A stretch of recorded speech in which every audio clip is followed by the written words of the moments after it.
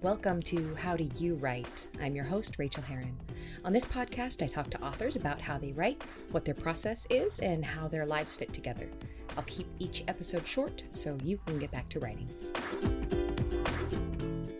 Well, hello writers. Welcome to episode number 176 of How Do You Write? I'm Rachel Herron. I could not be more pleased that you are here today. How are you? There's no good answer for that. And one thing that I have actually enjoyed seeing is that people have given up, saying, fine, good. There's a little bit more honesty in the world, just like there are fewer showers. There is more honesty. Let's face it, a lot of us are taking fewer showers. I know I am. You might be too. And a lot of us are saying, to the question, how are you? A lot of us are saying, I don't know. I actually can't tell. Let me get back to you in a month or so. I'm so pleased that you're here because today I am talking to Katie Forrest. I had already talked to Katie a while back on the show. She was a marvelous interviewee, marvelous guest, and she had this book come out a few months ago called Time Management for Writers, which I loved, and I've been meaning to get her on the show for forever. And between coronavirus and deadlines and her life and my life, we just kept missing each other, crossing. We would have plans and then one of us would get sick or the other one would get sick. So it was fortuitous because that means I had her talking about time management for writers during a global time of crisis. So if you have been struggling to get your writing done, struggling thinking about this, this episode is for you. So I hope you enjoy that. I know that you will. What's going on around here? This will be a very short intro because I am deep in revision. I did have to ask for an extra week, which I hate doing, but hey, your book is not late. If you have an extension and you meet the extension, you got to ask for it ahead of time. So I asked for a week. I got a week. That means it is due in 12 days from now, which is totally doable. What I really wanted to do was finish this revision and then have time for about 4 or 5 very small passes, like a day-long pass, looking at specific things in the book that I need to fix. And if any of you are interested in hearing what those passes look like, I can do a mini episode on that sometime. So let me know. So I'm deeply focused on that. I'm incredibly happy to be so deep in revision. 6 to 8 to 10 hour days of revision leave me exhausted and overjoyed. And here's why. Cheryl Strayed has a new podcast. Can't remember the name of it, but on her first episode, she talks to her friend and mentor, George Saunders, and he talks about writing as kind of this ultimate form of meditation. You're super focused on what is in front of you. You're taking the time to look at it very carefully. It's very detailed and you're paying attention. Your focus is not being broken. And if it is, you gently lead yourself back to the page.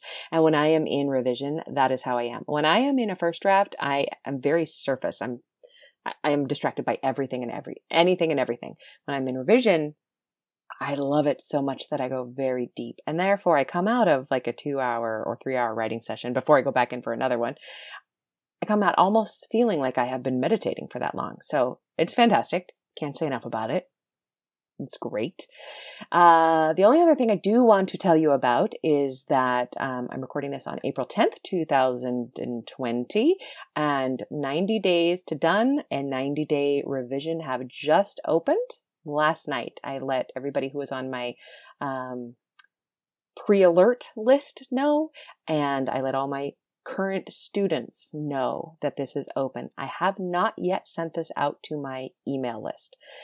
You guys come first. So if you are interested in writing your book in the next 90 days, we start on May 1st and we go through July 31st.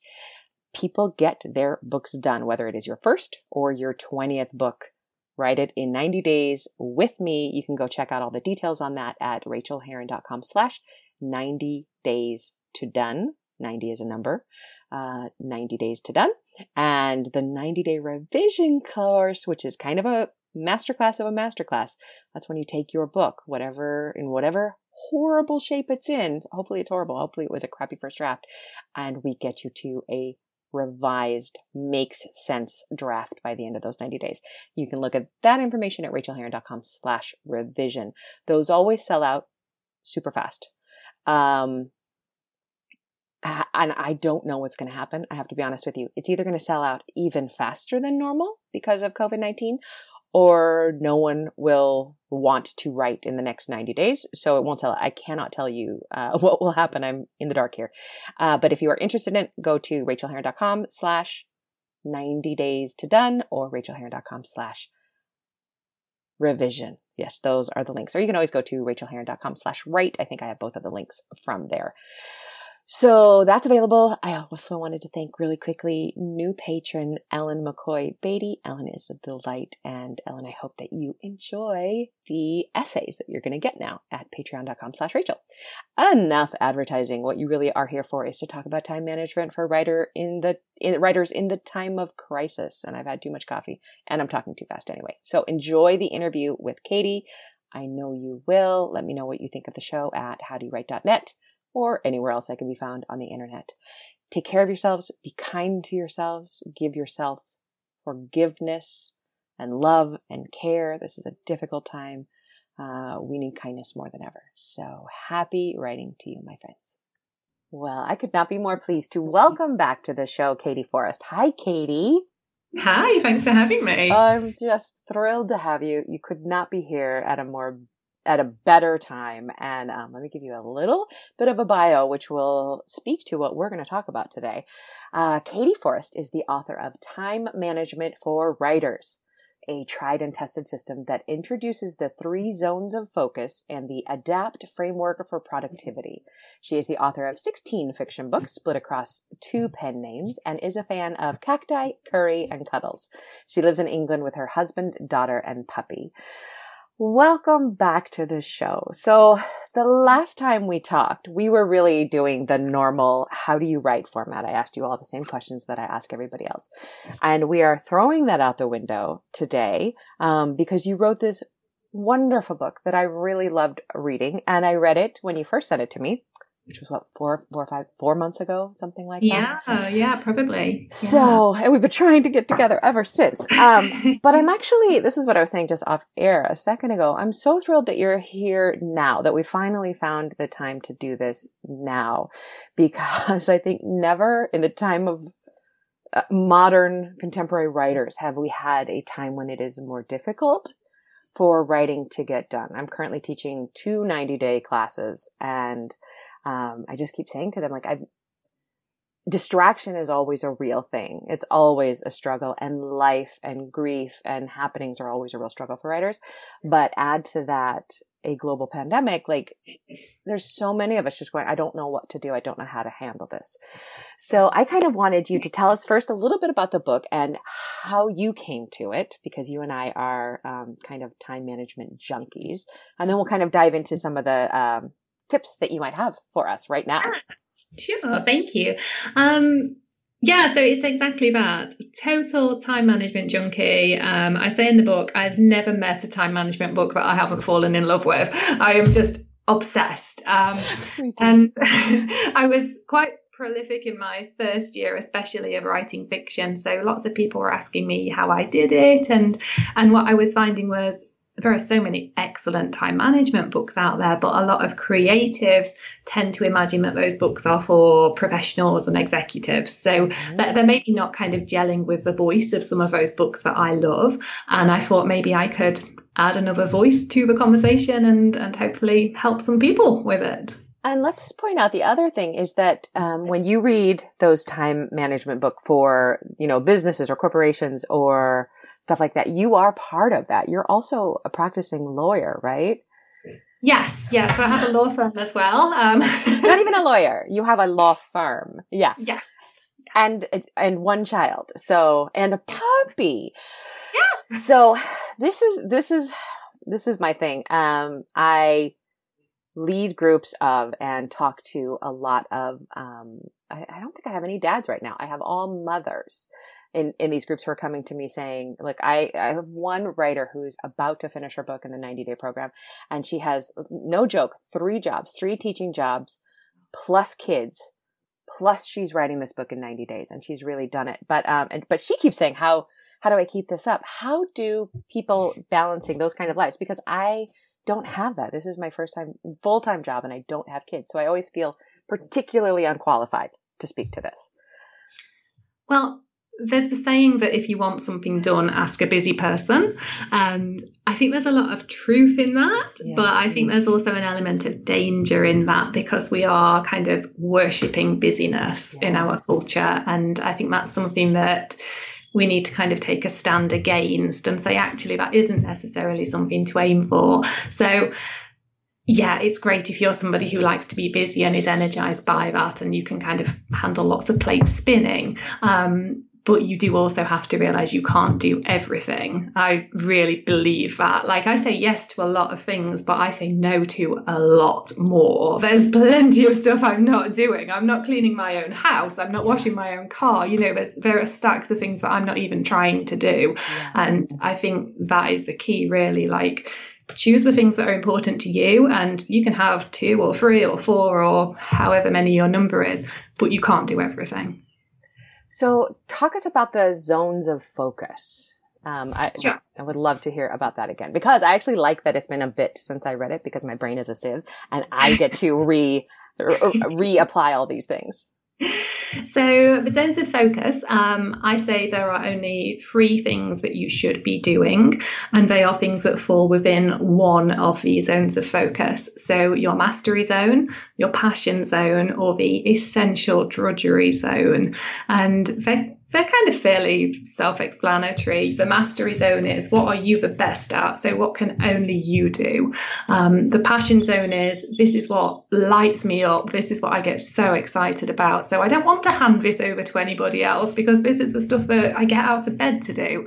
And the essential drudgery is the boring, routine stuff that we've all got to do. But the key with essential drudgery is it's essential drudgery. So I talk a lot about, there are people who are keeping really, really perfect, impeccable homes. That's not essential. So, you know, but the essential drudgery is making sure you've got clean clothes, but do they really need to be ironed? So yeah, the book kind of breaks down each category and takes you through a list of questions to find out what falls into each of your zones. Could you, if you don't mind, going into the personal a little bit, which I really loved about your book because you do go very personal in it, which I love. I love a mix of a how-to plus a little bit of memoir. That's just my favorite kind of book. Will you tell us a little bit about your mastery and passion zones and what falls in there? Yeah, sure.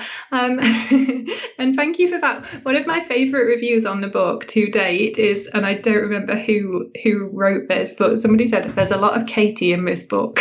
Yes, that's why I loved it. I get very bored with the very masculine CEO voice of the business and the corporation. I want to know the personal. So thank you for that. It's a great review.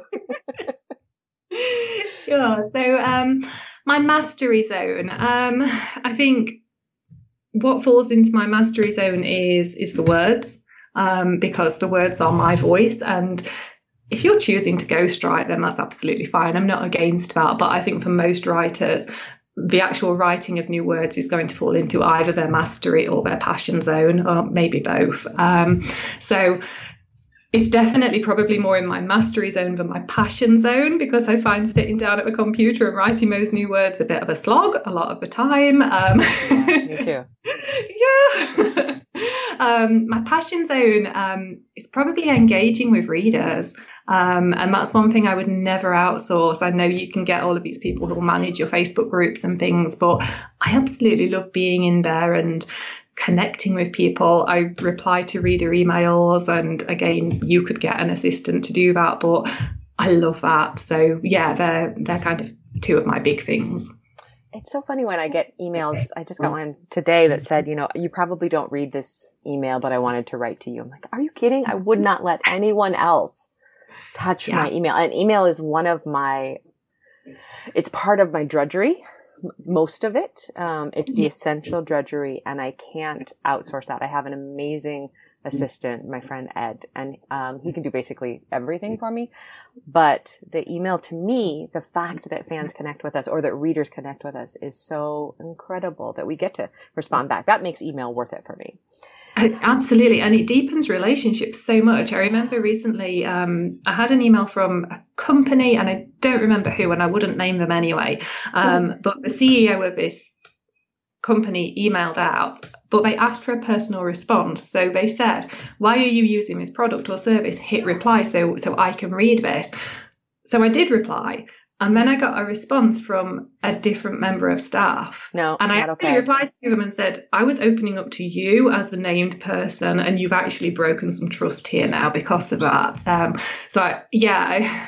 don't have any issue with assistants and things being involved, but I do think you've got to be quite open about who's responding. And you have to manage those expectations. If that CEO had said, please reply, one of my trusted staff will respond to you and get me everything that you say, that is, then you would have been 100% fine, but it's managing those expectations. So let's go to the drudgery. Let's talk about that in terms of writing. For me, 75% of my email is drudgery and 25% is really thrilling and wonderful, but I can sort through that and see that. Are there any other tasks that you as a writer are able to outsource or not manage because they are part of drudgery, or are you very much a hands-on person with your business?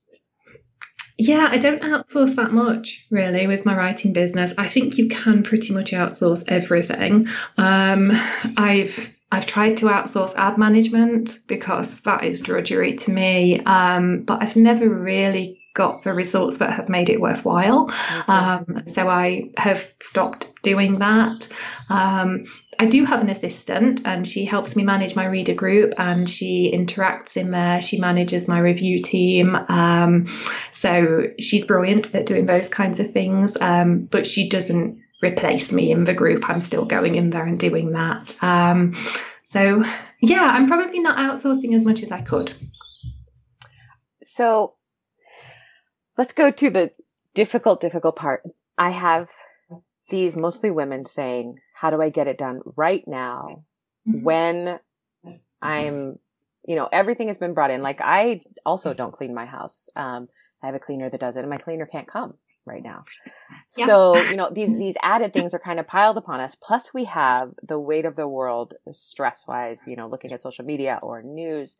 What would you say to that person I'm particularly thinking of who has 3 jobs, kids, and is writing her book for the first time? And she says, where do I find, how she actually has said, like, how do I balance sleep versus writing? So always choose sleep. I agree. No one says that so clearly, but yes. Yeah. But I think also we are in a time of crisis at the moment. And I define a crisis as being something that is usually unexpected and short term or temporary. So there is every chance that the lockdown situation will stop becoming a crisis because it won't be short term. It will move on to medium term. But I think most people are still very much in the short term responding, a lot of fear, a lot of anxiety. And I've seen the memes going around about how this is the time to learn a second language, and no, absolutely not. This is the time to hunker down, make sure you feel safe, and stop putting yourself under so much pressure. So that would be the first thing. Yes, so important to be said, yes. And then the second thing would be, again, you can't do it all. So you haven't gained extra hours in the day. I mean, I know some people have because they're not working and they're at home, but I've not gained extra hours in the day. And I don't think many people have. So there is no magic here. If you're still going to choose writing, you're going to have to say no to something else. And that might be really reducing expectations. So it might be plenty of screen time for the children. It might be your house is going to be dirty, whatever it looks like. But you've got to kind of define what are the priorities for this short-term, medium-term crisis situation, and what do you have to give up to be able to meet that. Yeah, my house is actually dirty right now because I am on deadline as well. So I am doing that whole prioritization of what can stay and what can go. And right now cleaning is not part of it. And I love my wife. She's not the best cleaner in the whole world. She has every other strong, incredible point. Okay, so what about goal setting at this point? What about when people are looking to find the space in their days and say they can find that 30 minutes that they need to do a little bit of writing? What do you think about planning days? I think it's really good to see this as a window of time and try to decide what you want to get out of it. I'm thinking in my head this is probably going to be a 6-month situation, which is based on nothing at all, but it helps my head. I kind of love that. The information I'm revealing. No, that's great. It helps my head if I can think, what is the time period here? Because I'm a planner, so I need to know what is going to be the end date. So I'm thinking 6 months. What do I want to do if it carries on for 6 months? And then hopefully I'm not going to get to the end of this period and have frittered it away because I was always expecting it to resolve next week. So maybe thinking this is a 3-month block or a 6-month block, and then deciding what to do with that time might be helpful. And right now we're specifically speaking about your writing goals, what you have as your writing goals in the next 3 to 6 months, which is really a great thing to think about. And I like what you're saying about, instead of thinking that now is the time to do everything I've always wanted to do, perhaps now is the time to not try to write your next book in 4 weeks because you're at home. And perhaps you're one of the people who has a little bit more time. There are also people we have to mention that have lost jobs. So yes, they have a lot more time, and they have exponentially more stress. That's not the best time to put any kind of pressure on yourself to be the creative genius you've always wanted to be. No, absolutely. There is so much anxiety. I'm relatively blessed personally. I've got the stress of having to pay for my team's wages with a business that is not running as normal. I'm healthy. Everybody I know is healthy. Yeah. But everybody has got their certain levels of anxiety that are going on right now. So to imagine that you're going to have those and yet be more productive than you were before, it's not going to happen. Just don't even expect it. You're setting yourself up for failure. And if somehow you turn out to be a person who just blooms in this situation, then that's brilliant. That's a bonus. But don't try to expect it. I really liked what you said about lowering your expectations. That is something that I talk a lot about in 90 Days to Done, is like every first draft, you should lower your expectations to the floor and then dig a hole and lower them further. It should be the worst first draft you've ever written of anything. But I think along with lowering expectations in this time, it might be a good time to also increase our, self-compassion, just self-forgiveness. Yeah, absolutely. I love that. So how do you track your days? I think we might have talked about this on the last episode, but brain sieve. How are you a bullet journaler, or are you a? So I'm the girl who's tried every single planner. And me too. The only one I haven't tried is the Passion Planner because it's so expensive. I keep saying no, I'm not going to do that one. I've tried the Passion Planner. I think it was it a Kickstarter or something? It was, came out. Yeah, I think I supported like the very first version of it, and it didn't quite meet my needs. But I've got stacks of different planners. At the moment, I'm in a Hobonichi, which is right. You love a Hobonichi. So I've got the Hobonichi, and I'm absolutely loving that. It's got a really thin paper, so it's page a day for the whole year, and it's not super bulky. So. Yeah, you have to order them from Japan, or I do here in England anyway. I don't know if you've got, US stockists. I feel like quite a geek saying I have to order my diary from Japan. So you are. Even if there was like, a stockist in the city nearby, I wouldn't go and get it from there because it's very, very cool to have it come from Japan. I also use Japanese. I use the Midori Traveler's Journal. And I have recently discovered the Narrow, if anybody's looking, it's the Narrow one. This is just what the inside of mine looks like. It's a a page a week and then an empty page. And you can buy them with, like for the first half of the year and the second half of the year. But I found they have them as blank and you can fill in the dates. And so I just buy a whole stack of them. And then I do a week. But if I go, like here's where I was on a retreat and I was just journaling. So you can use them kind of like a bullet journal, but it also doesn't have very much room. So for me, one of the takeaways that I really got from your book, Time Management for Writers, was not to overplan. And I know that if I can't fit everything I want to do in this little space, I can't do it anyway. Yeah, absolutely. So, what else would you like to add to this conversation that might help in today's time, or something that I might not have hit about the book? I think you've hit the important points really well. I think what I would really like people to kind of come away from this conversation with is just kindness to themselves, because this is just a completely unprecedented time. So if you feel like you're making it up every single day, you are, and so is everyone else, and just do the best you can. I think that's the most important message. The kindness to the self. I realized the other night that I believe that everyone is doing the best they can most of the time, like 99.5% of the time. And I realized last night that I believe that everyone is doing the best they can, especially if they think they're not. Yeah, the ones who are worrying about it. Yeah, it means you're already pushed up to your edge, and give yourself that kindness. And I know that I'm a kind of person, I don't know if you don't mind answering this. I think people who are obsessed with time management, we might be a little bit more rigid and beat ourselves up a little bit more for not getting everything done that we want to do. Would you say that's true? Yeah, definitely. So then we deserve more kindness, and we have to really think about it as one of our jobs to give ourselves kindness. Yeah, definitely. Yeah, I'm saying like kindness for all of you guys, but not me. Yeah. Always. Yeah. Oh, what a wonderful note to leave on. Okay, so tell us where Time Management for Writers can be found and where you can be found.